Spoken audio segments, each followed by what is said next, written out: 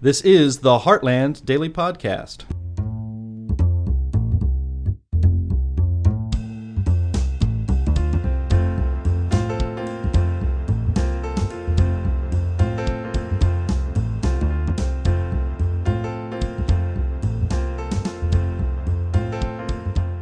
Hello and welcome to the Heartland Daily Podcast. This is Anne-Marie Schieber from Healthcare News. The public health emergency for the pandemic is still in place. It has been anticipated to end on July 15th. In any case, when it does end, there are going to be some big changes on how the federal government treats telehealth. Medicare will have 5 months to reimburse telehealth claims. One concern in making reimbursement permanent is that telehealth may drive up healthcare utilization and costs. My guest today is Josh Gordon from the Committee for a Responsible Federal Budget. He joins us now to talk about guardrails that should be put in place before we open the floodgates. Welcome. Pleasure to be here.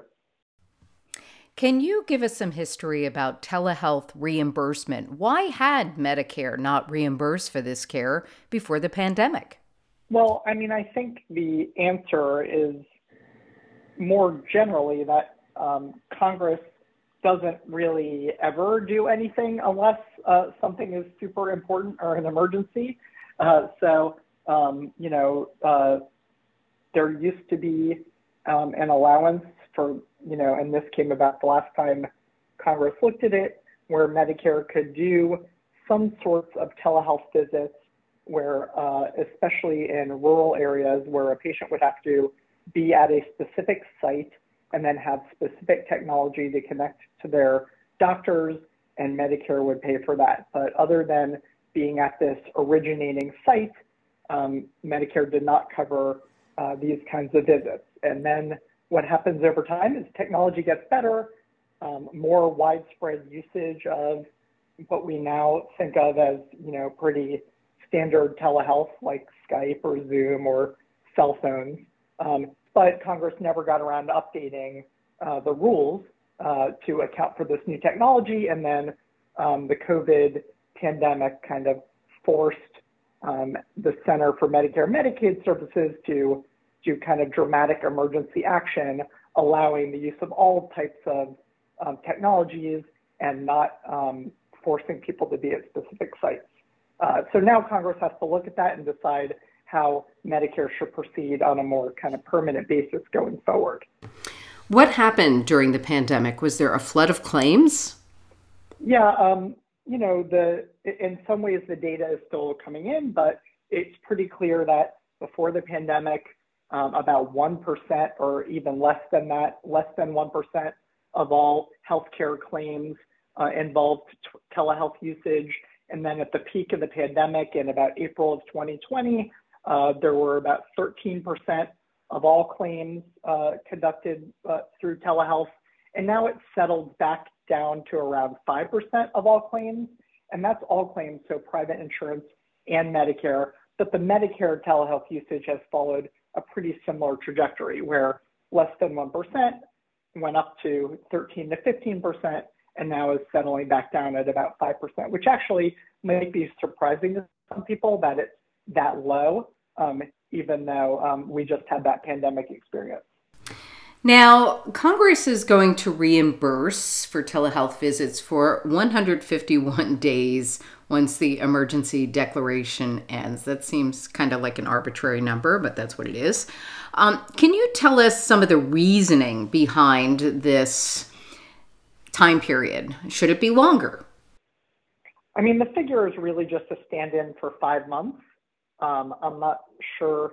I think they use days instead of months because, months are uneven in the number of days they have, and they had to put something exact in the language. And I do think, one thing that you mentioned was the public health emergency is scheduled to end on July 15th. I think it's pretty clear that the Biden administration is going to extend it beyond the July 15th date. They can extend it for 90-day increments or less, like 90 days is the maximum they can extend it at a time. So I think we're looking at least until kind of October, but my suspicion is that they probably will extend it until after the congressional elections in November. So, I mean, we could be looking at, December before the public health emergency expires, and then an additional 5 months after that for the telehealth authorities to stay in effect. So until then, Medicare will continue to reimburse for telehealth claims because that's part of it, right? Yep.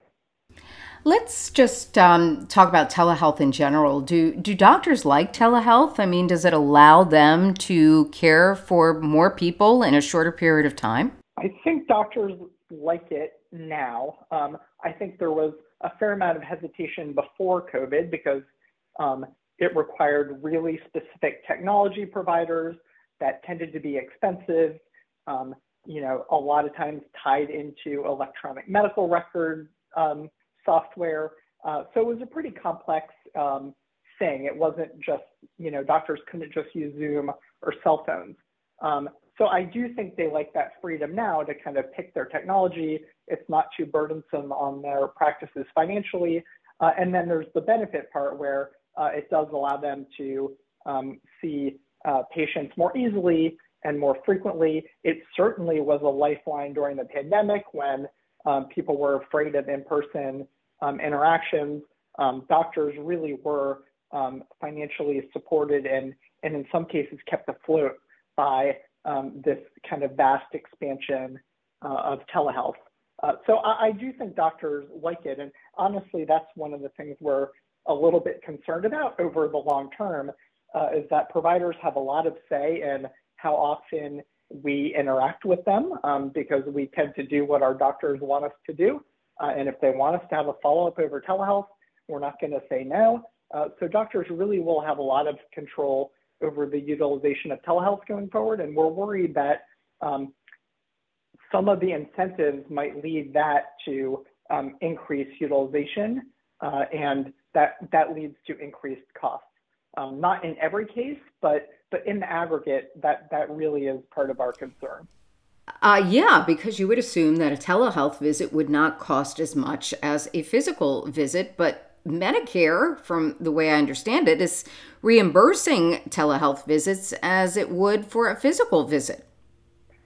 Yeah, right now, at least in Medicare, we're reimbursing on parity with in-person visits. And that also is a big problem going forward when we look at where we're headed in the future. We think that if telehealth is reimbursed at the same amount as in-person, that will also lead to kind of perverse incentives that will increase utilization. Yeah, well, that makes total sense because when something becomes easier, you might be inclined to do more of it. And as you say, telehealth, we may not realize that cost efficiency. But, I was just curious about this because I've had a lot of discussions on telehealth with some groups, and they point out that if you make access easier, the person gets immediate attention, and we may prevent a problem from getting worse. In that sense, can telehealth drive down costs? Yeah, I mean, I would answer that in two ways. There clearly are going to be cases where that is what happens, that simple interactions through telehealth will replace more intense interactions with doctors, maybe avoid even emergency situations. So I do think that is part of the reason why telehealth is here to stay and will be part of our continuum of care going forward. But what concerns me is that the way we have incentives in our healthcare system right now is often on a pay per service or fee for service platform where the more things your doctor does, the more they get paid. And if telehealth just becomes another arsenal paid for by fee for service, that's going to lead to greater costs now and over the long term. However, you can think of situations where that wouldn't be the case. If doctors are paid to see a specific patient over the course of the year, a specific amount, and then it's up to the doctor to decide how to treat the patient most cost effectively without harming their care, well, then you can see a situation where doctors will choose the moments to use telehealth that are going to be most advantageous for the patient and not going to cost the doctor too much. So having telehealth be part of a value-based payment system makes a lot of sense.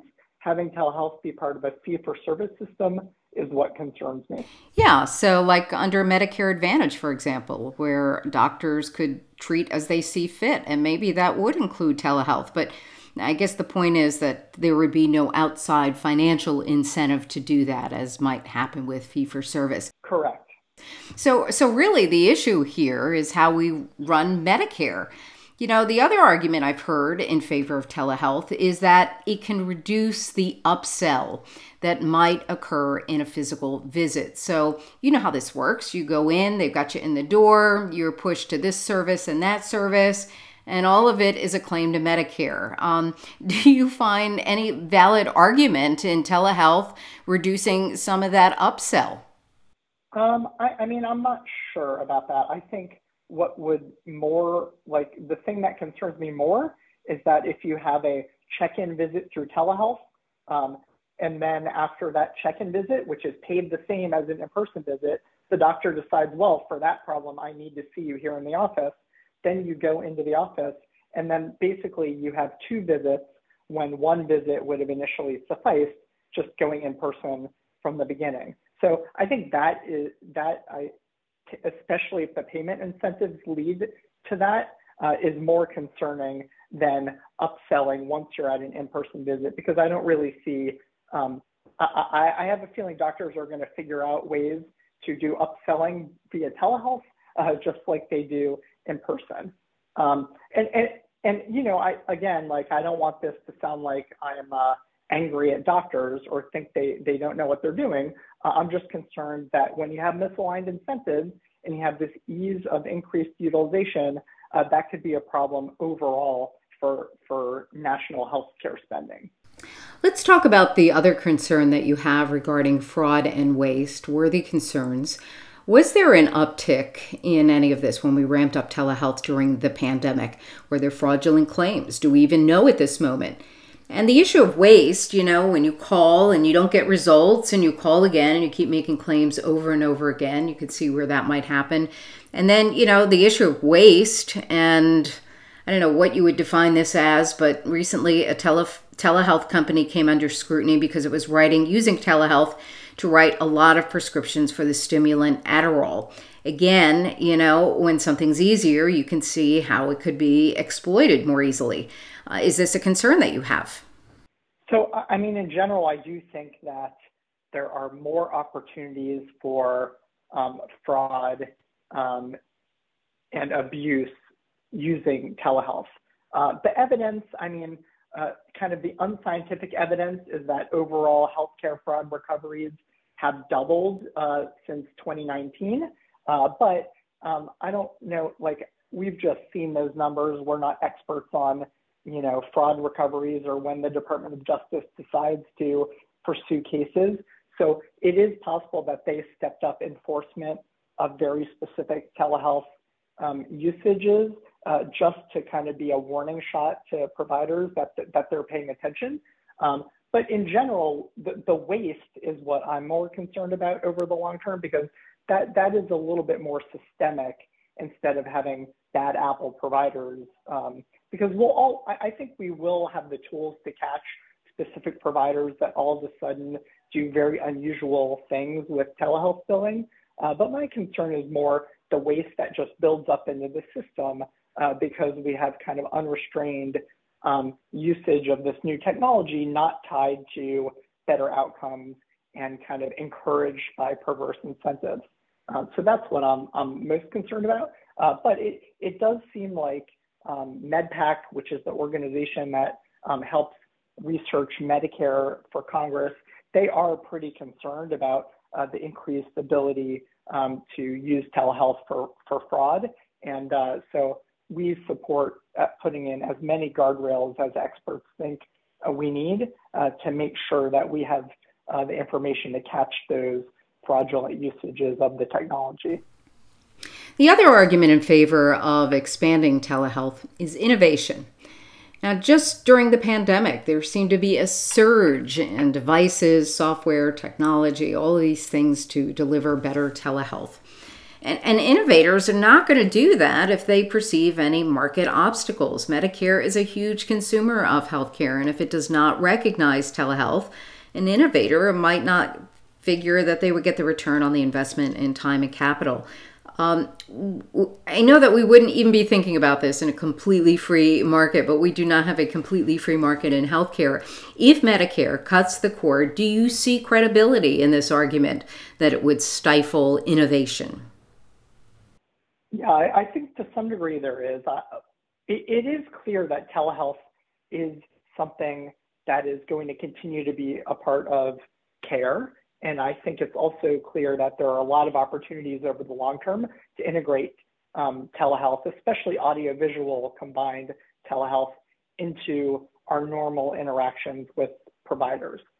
And I think that's here to stay. Like, there's no going back, I don't think, to a time where people had to travel to a specific site to use this technology. That doesn't make very much sense. So again, the whole key is how to incentivize that innovation, but not incentivizing overutilization. That is a problem that Medicare has across the board with kind of all new technologies, from imaging to procedures to medical devices to prescription drugs.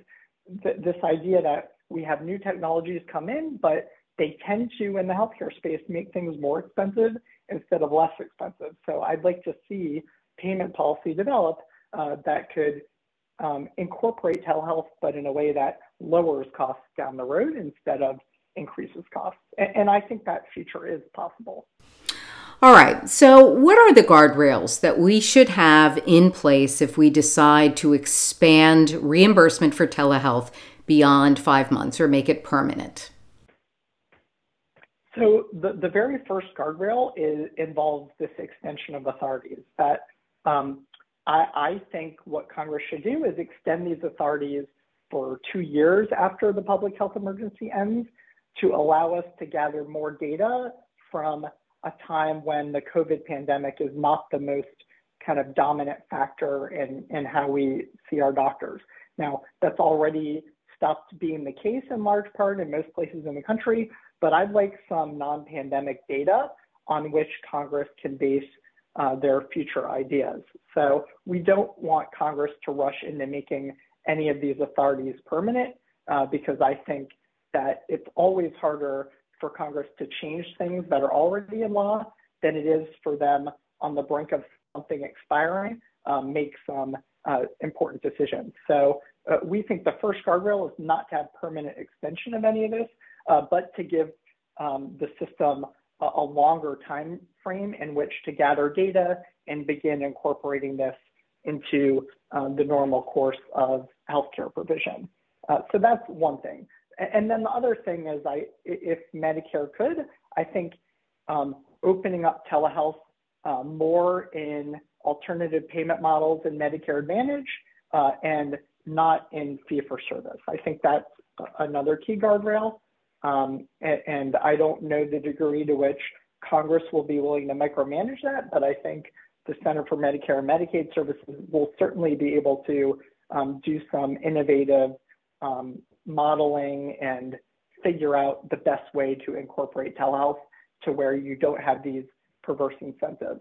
And then finally, I do think there are some waste, fraud, and abuse things that Congress can add in. We want to pay specific attention to when audio-only telehealth is used as opposed to audiovisual, to see whether it's a worse standard of care and to see whether providers are kind of abusing that very easy audio-only interaction instead of the AV interaction, which is probably more realistic relative to what an in-person visit is. Audio only really concerns me, especially in Medicare, where you could have providers just cold calling seniors on Medicare, convincing them that they need to have a new interaction with the doctor, and then that doctor then gets paid. We're also concerned about healthcare apps where, just interacting with the app instead of being kind of a very patient-driven thing becomes reimbursed by Medicare at very high in-person rates. Like that is also very concerning. Well, all of those seem like reasonable guardrails in a system where so much public money is being spent on something like we have in Medicare. Your organization, the Committee for Responsible Federal Budget, has a paper on this talking more about these guardrails, and I'll include a link in the podcast notes. Thanks so much, Josh Gordon, for speaking to us today on the role of telehealth beyond the pandemic. Thank you. And if you enjoyed this discussion, share the link, send us your feedback, become a regular subscriber to the Heartland Daily Podcast so you can hear a new chat on free market topics every day. You can find also more information on healthcare in the Heartland Daily News online or subscribe to our newspaper. Thank you so much for listening and for tuning in. This is Anne Marie Schieber.